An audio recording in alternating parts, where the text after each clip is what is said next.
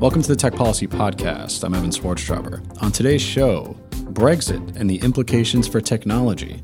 Joining me to discuss this is Will Reinhardt, director of... Will, you know, you're a friend of mine, and I don't know your title, and I didn't bother to of course you didn't. Confirm this before the show. Lots of preparation is done here at Tech Freedom, isn't it? Yeah, I mean... Technology and Innovation, Director of Technology and Innovation Policy, the American Action Forum. Great. So that's the title. That is the title. Obviously, at the Tech Policy Podcast, we like to be on top of all the breaking news stories. So now a month later, we're going to talk about Brexit, right? So back in June, this was a really hot topic, and we like to make sure that it doesn't go too stale. So this was, I think, the last possible day where people would find this interesting, and that's why we scheduled it this way. Sounds good to me. All right. So, a while ago, the UK voted to leave the European Union. Brexit. And there was a lot of focus on the price of the pound, or the value of the pound and what it means for financial markets, et cetera, et cetera, et cetera. But shockingly, CNN and BBC did not focus a lot on the tech policy angles. And clearly, those of us who work in tech policy were shocked to find that mainstream media did not take up this angle. But it is a really interesting angle, and it might actually change your opinion about whether this was a good or bad thing based on tech. So let's start with one of the three issues that we've kind of identified in our very rigorous preparation for the episode. I mean, I've done preparation, but... I mean, that's your job. You're supposed to come on here and tell people things. I don't know anything. No, come on. But anyway, so...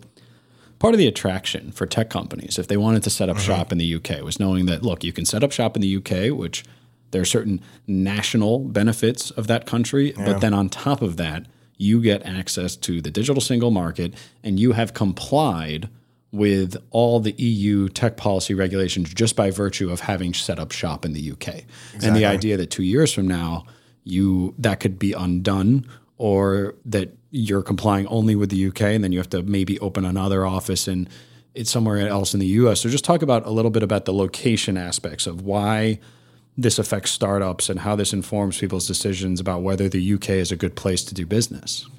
Yeah, so stepping back for just a second, I mean, I think the important part here is that the UK obviously is a huge trading partner, and even more so, even additional to that is that it's a huge digital trading partner, and digital trade really is absolutely massive.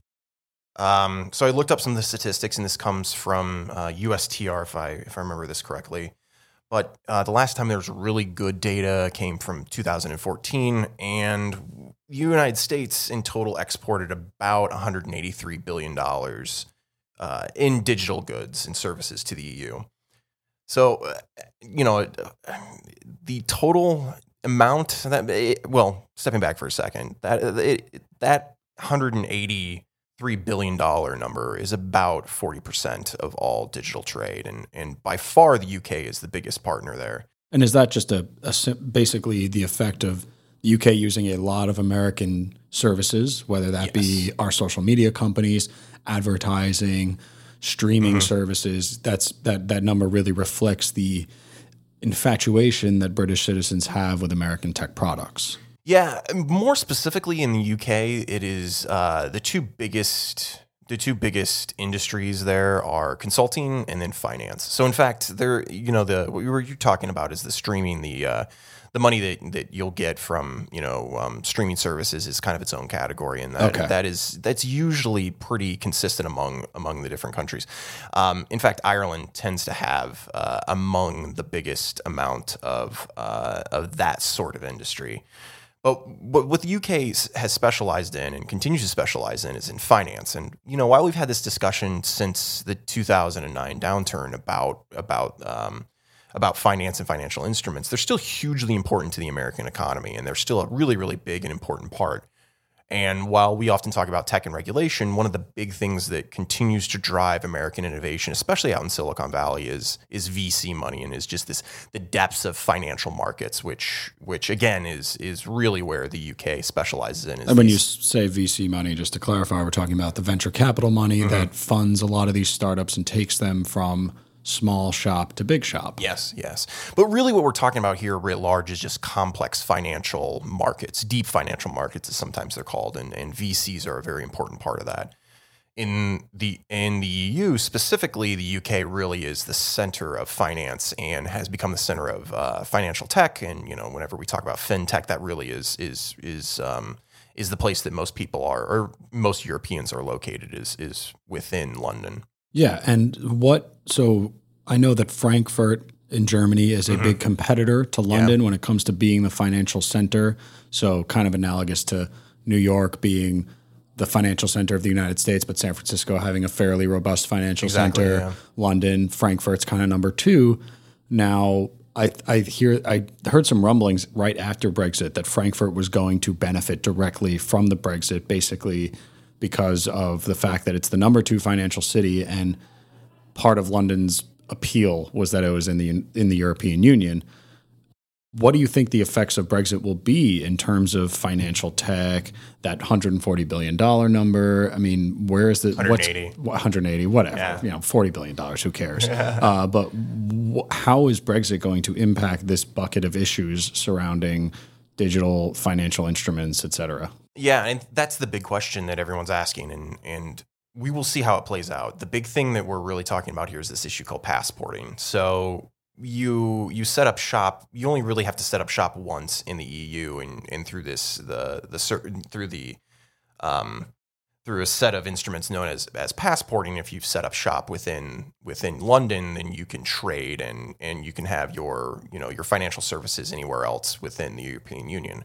Now that the UK is leaving, well, what happens to these financial services? And this includes insurance of various sorts, but also includes banking. And those two things are hugely important, not just to traditional services and traditional industries, but also that those things provide a huge backing to new innovative services. The startup hubs are hugely influenced by these just very traditional banks within Europe, which actually is a little bit different as compared to the United States. So the United States, when we think about, how do new startups actually, get their footing financially, the majority of, or at least a significant portion within the United States, get it through VC money. But that's actually really not the case elsewhere. And in fact, banks still have a very huge and important role within Europe as far as a driver of innovative startups. So now that the EU potentially could not have London within that, at least within their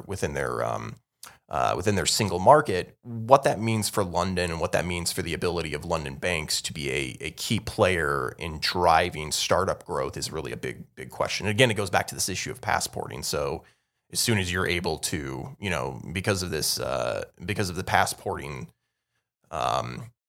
you're able to just set up shop again in London, and you're able to trade for the rest of Europe. So the question for a company that's deciding in this 2-year limbo period, or however long it takes to actually finalize Brexit, or whether it might happen. I mean, there's a lot of question marks, and that's why we can't really nail down an answer for what does this mean, because there's a chance this doesn't even go through. But the question is, do the advantages of the London financial sector and the United Kingdom as a member state individually outweigh the losses from leaving the EU? And that remains to be seen. Now, another big issue is, of course, this bureaucracy in Brussels. And that was one of the, very much so. Other than the immigration issue, which seemed to get most of the play in the media, I think it's safe to say a lot of Brexiters voted based on regulation, based on the idea that Brusselcrats, as they are derisively referred to sometimes, can pass regulations that affect the entire EU without votes, without the ability to vote those people out of office. It's very much a top-down regulatory system, very much in the French model, where Paris controls the entire country,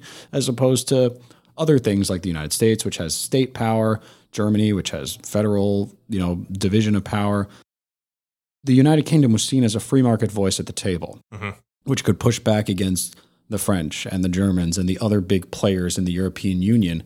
Exactly. What does it mean for tech policy and for technology to not have the UK at the table anymore? So short term, some of the tech policy regulations, as they're known, they're already baked in. So currently, the EU is governed by a series of privacy regulations generally known as the Privacy Directive. In the next year, 2018, actually, we're going to see a far more formal version of that. Well, not formal, but a far more onerous version of that called a privacy regulation. So within the EU, there are different versions of laws, and within the privacy directive specifically, each of the different countries themselves can kind of interpret, or at least have some leeway in interpreting the laws. But once you step up up to regulation, this regulation as it's writ large will apply across the entire EU. For privacy has been left up to a certain extent by the states. Now, of course, there has been harmonization, but in a very near future, they're going to step up to this higher regulation law. Now, without going really into the complexity of EU privacy law, which is itself a very complex space, the point is that at least in the next year or 2 years, a lot of the privacy regulations are going to be baked in. But then the question is, well, what happens afterwards? What happens in 2018? And what happens with artificial intelligence? This has been a huge thing it is an issue that has been talked about pretty extensively. The EU and obviously policymakers within the EU have started to talk about that and what that will mean, and how the states, how the EU regulatory bodies are actually going to start thinking about this. So at least in the interim, there doesn't seem to be a huge change with the regulation side. Now, what could change pretty dramatically is the competition side. So while there may have been, while there's been development on this, the privacy regulations, the other side is, well, what about antitrust? What about competition policy? What about mergers and acquisitions? What about Google and Facebook and all the other major players, the major American players in these spaces? So what happens now that there has been a more of a concerted effort to actually go after some of these players? Yeah, and just to put a finer point on that, we did a show on this before. It seems like the European Union is using antitrust as a way to extract revenue from American companies. I mean, in the most cynical way possible, that's how you can interpret it, because Europeans prefer certain American services even to a greater degree than Americans, like the search, the traditional search market, meaning search engines. Google dominates in Europe to a degree that they don't even dominate in the United States. Yes. And then the EU decides, okay, they have a monopoly and we're going to fine them $3 billion. I guess the question is the UK's presence in the European Union preventing more dumb crap like that from happening? And will the EU be even more aggressive against American tech companies without the UK there, because the UK is generally friendlier to American tech companies and there are less privacy concerns among the populace as opposed to German citizens and French citizens? And the UK was kind of our friend in that regard. And now that they're not there, will the EU just run wild with this anti-American tech stuff? I think that there is the worry that may happen. Now, what it looks like in reality, I think, is still yet to be seen. And obviously, as an analyst in this space, I'm never really willing to make huge sweeping proclamations. Either this thing is going to happen, or either this thing is going to happen, or this other thing is going to happen. But the UK has often been seen as this mitigating force to the other two major big economies within Europe, those two being Germany and France. And in many, while the UK was very important in driving the fintech space, the Germans have been one of the major players in privacy regulation, and the French have typically taken a more active role in regulation of mergers. And that's not an actual, perfect analogy or a perfect breakdown, but to a certain extent, it was often seen that UK added this mitigating force that was a little bit more pro-innovation. It was a little less skeptical of regulation in the traditional kind of like Anglo-American economic tradition that has long existed. Now, with that being said, what happens in the next couple of years with Google, it does kind of, with Google and Facebook, it does kind of seem that they're already being pushed down that route. I mean, there already is this outstanding antitrust case, which I don't think we're going to get into today. But what happens in the future, and what does it look like in the future without the sort of UK regulators and the UK individuals who, again, as I mentioned, were seen as this mitigating force? I think that's actually very worrisome. And weirdly enough, having been to Berlin and Brussels, and having talked to some of the individuals and the bureaucrats, the Brusselcrats, you see this as you see this distance between them and often the other kind of extreme that exists in Silicon Valley.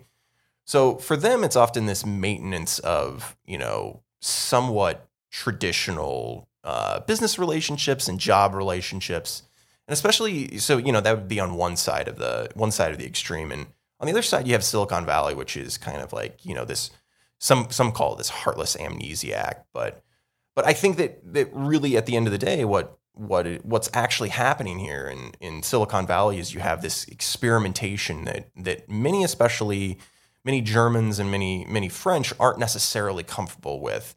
This idea of innovating and of kind of, tearing up the old to create a new world, like that is very much kind of this American innovative mindset that doesn't really seem to exist elsewhere. Disruptive innovation. Very much so, just coming in kind of the Uber model, coming in guns blazing, like setting up without even necessarily asking for permission, kind of giving a cold shoulder to regulators and government. And I think tech companies have learned their lesson the hard way in that regard. And there's a reason that all the major players these days have offices in Washington, because they know that maybe in a perfect idealistic libertarian world, people can sit 3,000 miles away in Silicon Valley and do whatever they want and not pay any mind to government. But that's just not the reality. Mm-hmm. And any savvy company realizes that they have to play ball, yet they might be uncomfortable with what it means to play ball in Brussels. And, Barron brought up on a previous show how he was at IGF and they were complaining that there was too much Anglo-Saxon debate going on. That it's like, there's just like I have to listen to this podcast. I didn't even know that was a... Yeah, and it's just I think that they might be put off by American companies who show up, the consumers all love them, and they establish a foothold without having asked people who might not know anything about technology. Mm-hmm. Nigel Farage, the UKIP leader, went into the EU Parliament after the Brexit, and the guy is fairly referred to as an extremist because of his comments on immigration. But there was a little kernel of truth in what he said about when he made a sweeping declaration that no one in the EU Parliament had ever had a real job in their lives. Obviously, that's an exaggeration, but I think what he's getting at is that Brusselcrats are career civil servants. They go to a certain university, they take a certain test. Yes. Their parents were certain people, and their career arc is very much focused on bureaucracy and being effective at bureaucracy. Not necessarily a lot of business owners in there, not a lot of entrepreneurs. And for all our complaints about Congress and how out of touch they are, you do see that crossover. You do see people who, Darrell Issa, founded a major tech company, sold it, ran for Congress. I mean, there's a little bit more diversity in career path maybe in the U.S. Congress as opposed to the EU Parliament, and that can be frustrating for engineers who are basically dealing with someone who's an expert at regulating, but not an expert in the thing they are regulating. Yeah. And, I think there's also a larger conversation that's going on as well. I mean, some of the major companies that have come in and that seem to be the face of American innovation or American entrepreneurialism, at least in the last couple of years, the two big ones have been Uber and Airbnb, which, you and I have both worked extensively on. The thing that is always interesting to me about Airbnb, and I've used Airbnb in Europe and in a number of different cities, and the one thing that really, interestingly enough, and I actually met a Secretary General. I stayed at one of his places in Brussels, which was a very interesting and enlightening experience. But beyond that story, and what is clearly the case is that there's other larger issues, especially when it comes to Airbnb. The larger issue is really of how can you actually afford to own a place in downtown Paris, or how can you afford a place in London? The question isn't necessarily, at least I would argue, that isn't necessarily related to the technology companies specifically.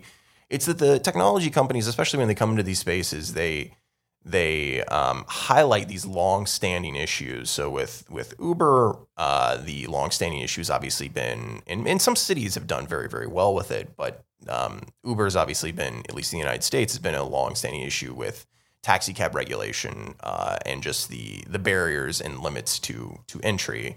With Airbnb, it clearly is related to the cost of rent and the cost of housing, which is a conversation that's been going on previous to Airbnb, and continue long after if they don't exist. Yeah, and Germany has taken a very heavy-handed approach to Uber and Airbnb. It's